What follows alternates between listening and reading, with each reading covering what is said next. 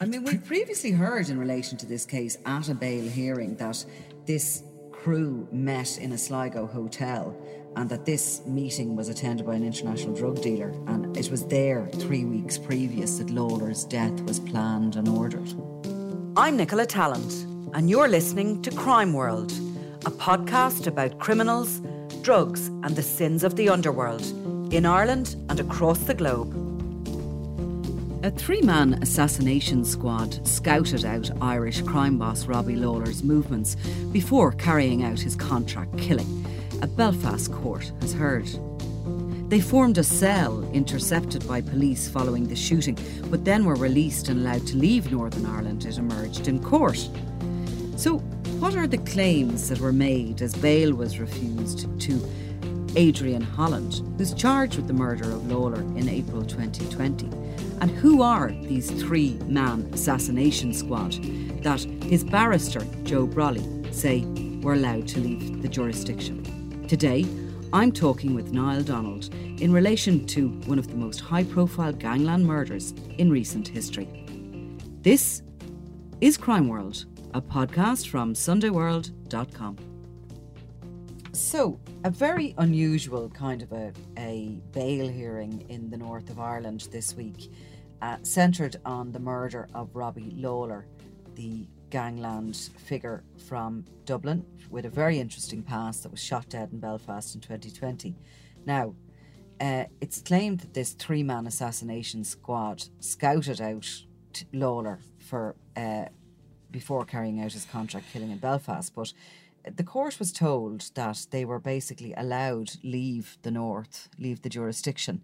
And certainly counsel for Adrian Holland, 39-year-old, who's charged in relation to the murder, says he's innocent and that they were let get away. Yeah, of course it was Joe Brolly, his representing Adrian Holland. Joe Brolly, obviously more famous for his GAA to us anyway. Yeah, he writes for this stable, like. He does, but he's a very, very much a leading barrister in the north and represents in the criminal court and has represented some of the most high profile involved in some of the most high profile criminal cases in the north. So he said, and Joe Brolly, of course, is always good with a powerful quote. Put it that way. He describes he contended in court, "I smell a rat in this case. I've smelt a rat from the outset." So we heard, obviously, Robbie Lawler's murder was one of the most consequential in recent years in Ireland's gangland, in Irish gangland. Robbie Lawler was, I think it's fair to say, one of the most feared criminals operating in this city. He also played a key role in the Drogheda feud. Robbie Lawler was involved in that through another associate and was suspected of a number of shootings, but probably most infamously, he is suspected of killing Keane Mulready Woods, a teenager at the time, as part of that feud, literally being involved in the dismemberment of his corpse, a story that ultimately went around the world. Robbie Lawler, while he was being investigated for that murder, ultimately seemed to have spent a lot of time in the north, mixed up in the drugs trade, and in 2020 was shot dead on the street in Belfast. Etna Drive in Ardoyne in North Belfast. I went up to cover it myself. I tell you a funny little story here before we go on with the more serious matters of this case. But so it was April 2020, and if you remember, really the COVID thing had just come in and the country was in lockdown, and we weren't really, from memory, allowed travel. No, but we had these sort of we had badges, an exemption. Because, it was an exemption for media to travel, so we were allowed to travel about and all the rest of it. And I remember heading up the north, there was no traffic on the roads and all the rest of it, and it was great. I was like, God, this isn't too bad at all. So I headed for Ardoyne, where I met our own excellent fixer who gets you in and out of Conor McCaughey, who gets you in and out of every tricky situation you can. And we sort of started to knock on doors and make a few inquiries and all the rest of it. But while I was there and working out as much as I could what happened, we went to meet this contact who was how shall I put it? Certainly somebody with a background, Colourful background. colourful background, connected with criminality and all the rest of it. And he and I had to meet in a sort of an open Right. air situation Right. in a field, right? Right, yeah. And because we had to distance, Yeah. this all sounds Oh, he so... obeyed. He obeyed social distancing, did he? He was a bit, I think he was a bit worried. Yeah. We both possibly had masks on, I can't remember. Just when I think about this, how utterly ridiculous this was. So this was a contact from the criminal underworld giving me some information on the most high-profile gangland murder that probably has happened in a couple of decades. And he had to shout across this field to me. And I had to shout back at him. Yeah. And it was like, talk about the last place that you would ever meet a criminal contact or ever conduct your business like that. Well, let's hope you weren't being bugged like Jerry Hutch. But there was so few people out, actually, to be honest with you, that we managed to get away with it. And I got my little bit of information that I double-checked. But anyway, so, sorry, back to... So that's just setting the scene over the last few years about when that happened. Lawler had travelled up to Belfast from memory the night before and had gone... I mean, at the time, the information was sketchy. He'd gone to this housing estate and he had been shot dead. Now, that happened, and the court was told this week, outside the house of Adrian Holland. And Brolly said that, one of the things he mentioned was, why would this man Yeah, I mean, he's... organise an assassination outside his own house and then stay in the house waiting for the police? Yes. So, I mean, what we heard in court this week basically was the links of the Dundon McCarthy gang, Limerick's Dundon McCarthy gang, to the murder. That it's contended in court that there was 3 people who have associations with the Dundon McCarthy gang were seen scouting out the address. The trio were ultimately arrested. These 3 people from not from the north of Ireland. They were ultimately arrested and released without charge, and it is said in court this week that they are the people that carried out the assassination and that they are the people responsible. And we know from our own investigations that these people that are named, that some of them may have had ties with Robbie Lawler as well through the prison system, and that there's always been a suggestion, to say the least, that Lawler was double-crossed by these people who also had ties with the other side, with the Maguire faction of the Drogheda feud. You were also told in court that ultimately, which has been reported on down here, 2 women who also have ties to senior members of the McCarthy Dundon gang were allegedly caught red-handed, it is said, receiving a payment of 50,000 shortly after the shooting. Those women, again, they've never been charged in connection with that offence. So this is the contention you hear this week. It's certainly a murky and confusing case because of the involvement of a range of Ireland's gangland factions, I suppose, in the murder of Robbie Lawler. You don't usually hear this kind of thing coming out at a bail application, you know what I mean? It is slightly unusual that a barrister should stand up and kind of go, Yeah, in my fact, client isn't, this is an unusual... I mean, to say I smell a rat in this case, you don't hear that too often when a case is before the courts.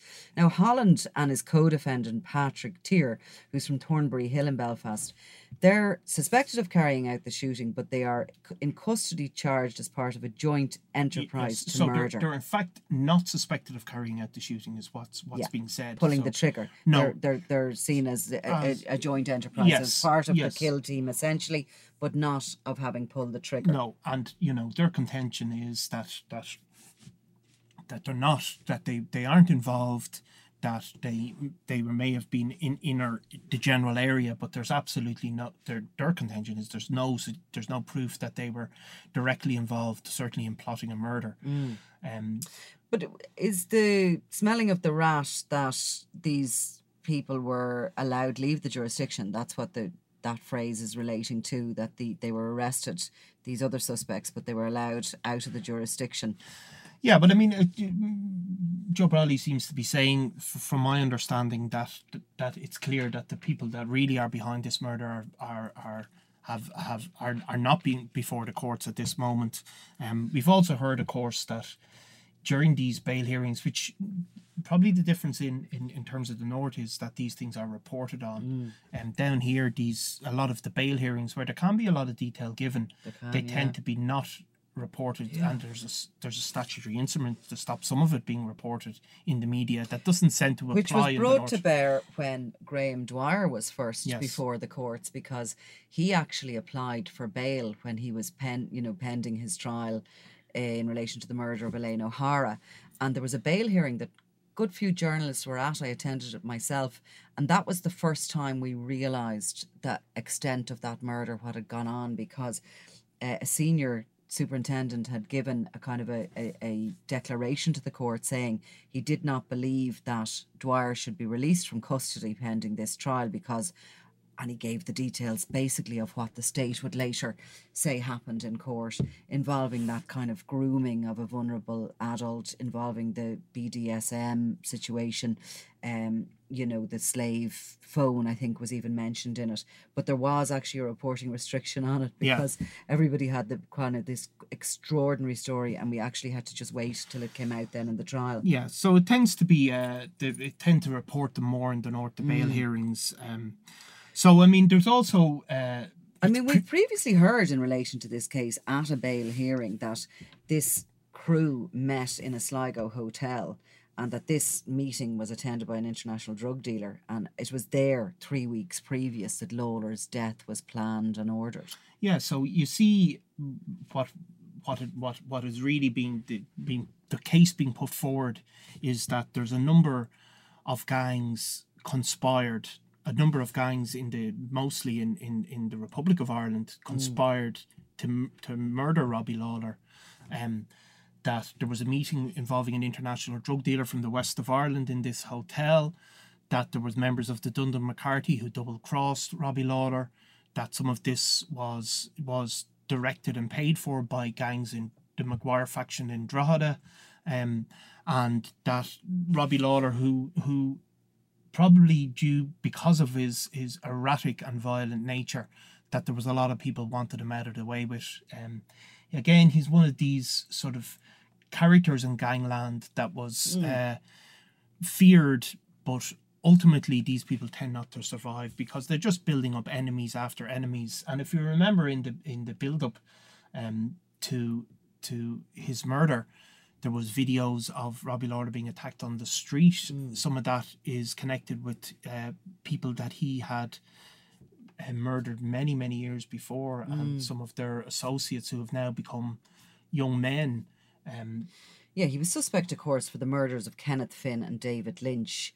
Among other crimes, he had over 100 convictions and had been in jail before he was released in December 2019.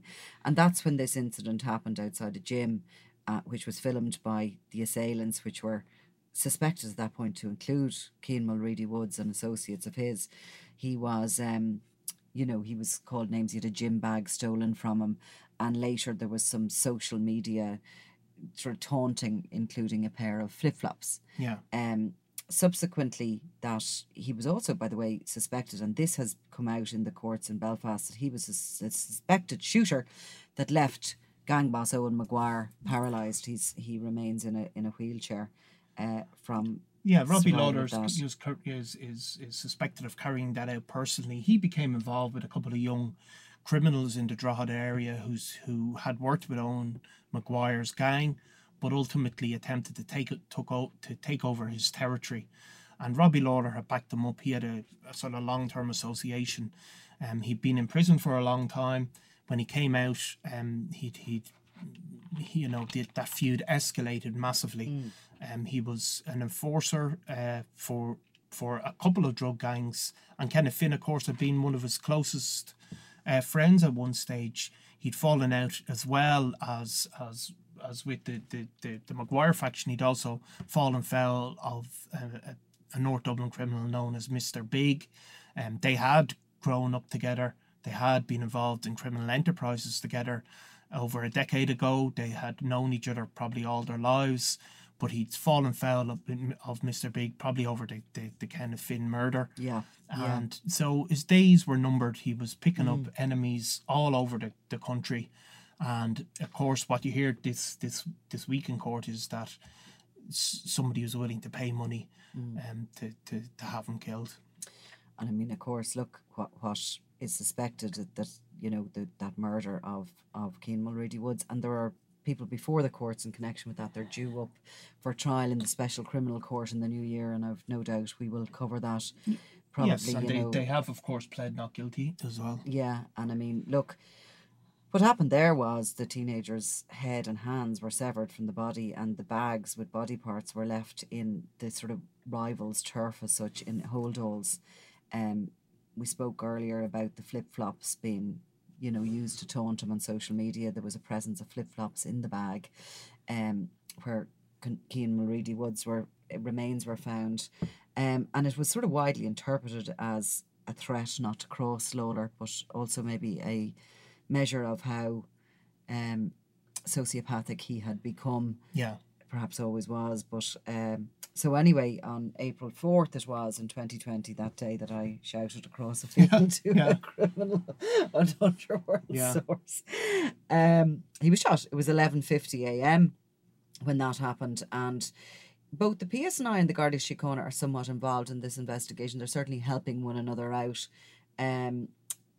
Look, these trials are going to be really interesting when they happen. They will be an absolute snapshot into what happens when everything goes completely chaotic, as if things aren't sort of bad enough all the time in gangland. This is when stuff goes completely out of control. And it shows the increasing association, cross-border association between these criminal gangs, and then how organised crime in Ireland has become a nationwide affair, not solely based in Dublin, which it was really for a long time. The major criminal figures were all based in certain areas in Dublin, but you see now there's big players in the west of Ireland and in Drogheda and across the rest of the country as well. Yeah, I mean, look, when I was up in the north that time, there was certain other people I was speaking to, and they would have been old school, maybe criminals, maybe the likes of sort of that generation that still believe that there's a rule of law held by paramilitaries or whatever, code of conduct. And there was a lot of shock and surprise that when they were speculating initially on Robbie Lawler's death, it was, that's because he was a Dublin drug dealer coming up onto our turf. Yeah. Wasn't at all. No. Well, certainly doesn't appear to be. Maybe wait till the trials to absolutely say what went on there. But so anyway, Holland didn't get out of jail. He's been kept in because the judge deemed that he's not fit for at this point. Let out of custody at this point. Any idea when those trials are happening in the north? Are they a bit quicker than us? No, they're not. They're not necessarily quicker. They go just as slowly. The wheels of justice grind slowly. And I think in Ireland you're seeing, or down here you're seeing, greater delays because of the Special Criminal Court is particularly clogged up, I think, because of the real large wave of Hutch Kinahan related criminals that have come before the courts. It's probably never been busier than now, and there's never been probably less subversives before the courts than the Special Criminal Court than there is now. It's really become a gangland court to some extent. And we know that people are very interested and engaged in the whole gangland stories from our own podcasts. We can see the amount of people that are tuning in to listen to them, that are listening till the very end, etc. You're also overseeing the Sunday World website, so you're seeing the kind of figures there that are coming in on the stories. We've a much kind of a clearer view of what people actually want to read and to listen to than we had before. Before it was always that's what the people want, but we wouldn't have actually known. We can actually literally see each click, each listen that's happening. But what the reason I wanted to ask you that was, are the listeners and the readers in the north as engaged in the gangland crime as down here? Can you see where those people are coming in from? 100%. They are. The paramilitary stories, there's still huge interest in obviously In the north, or in the north, in the south? in the north, there's huge interest in the, obviously some of the loyalist paramilitaries have become so heavily embedded in the drugs trade that there's no real meaningful distinction between them and drugs gangs. Yeah. So there is a huge interest in obviously there's been a rake of murders in Belfast in recent times of drug dealers being killed, and there's been huge interest in those stories from across the border.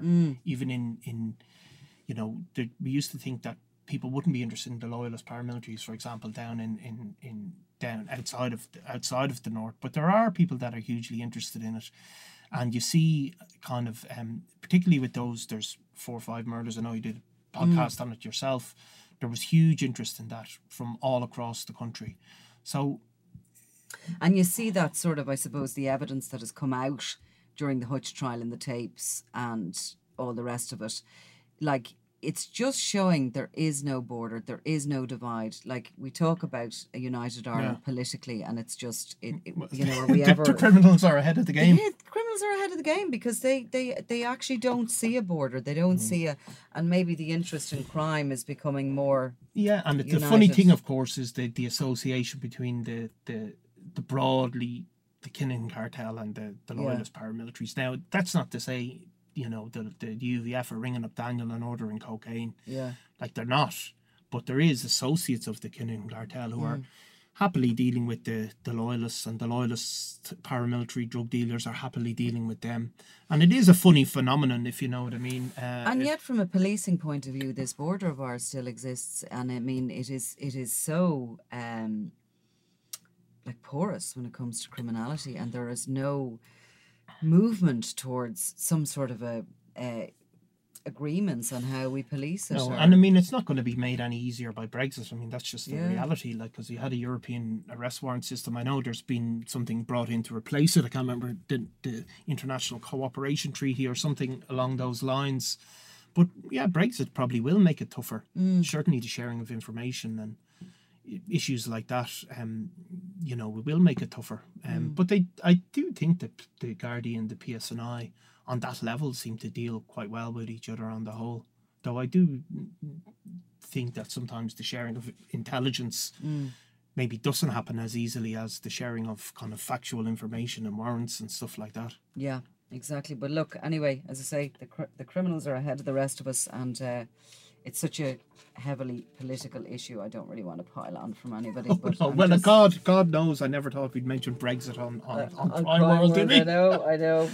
Anyway, hopefully Ian doesn't cut it out. Exactly. Ian's back. Welcome back, Ian. He's been away for a while, and we have had Jason looking after us. And looking after us he has, because he's kept us... Did a great job. Edited out any of the bad language and all the rest. You've done, get it cancelled, Nicola.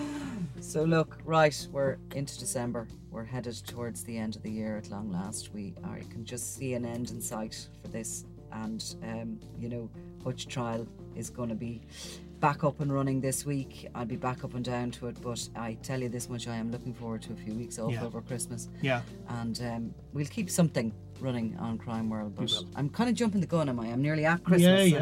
Focus on Christmas the moment. tree's up since November. Yeah. Well, it's a sign of another psychopath maybe, is it?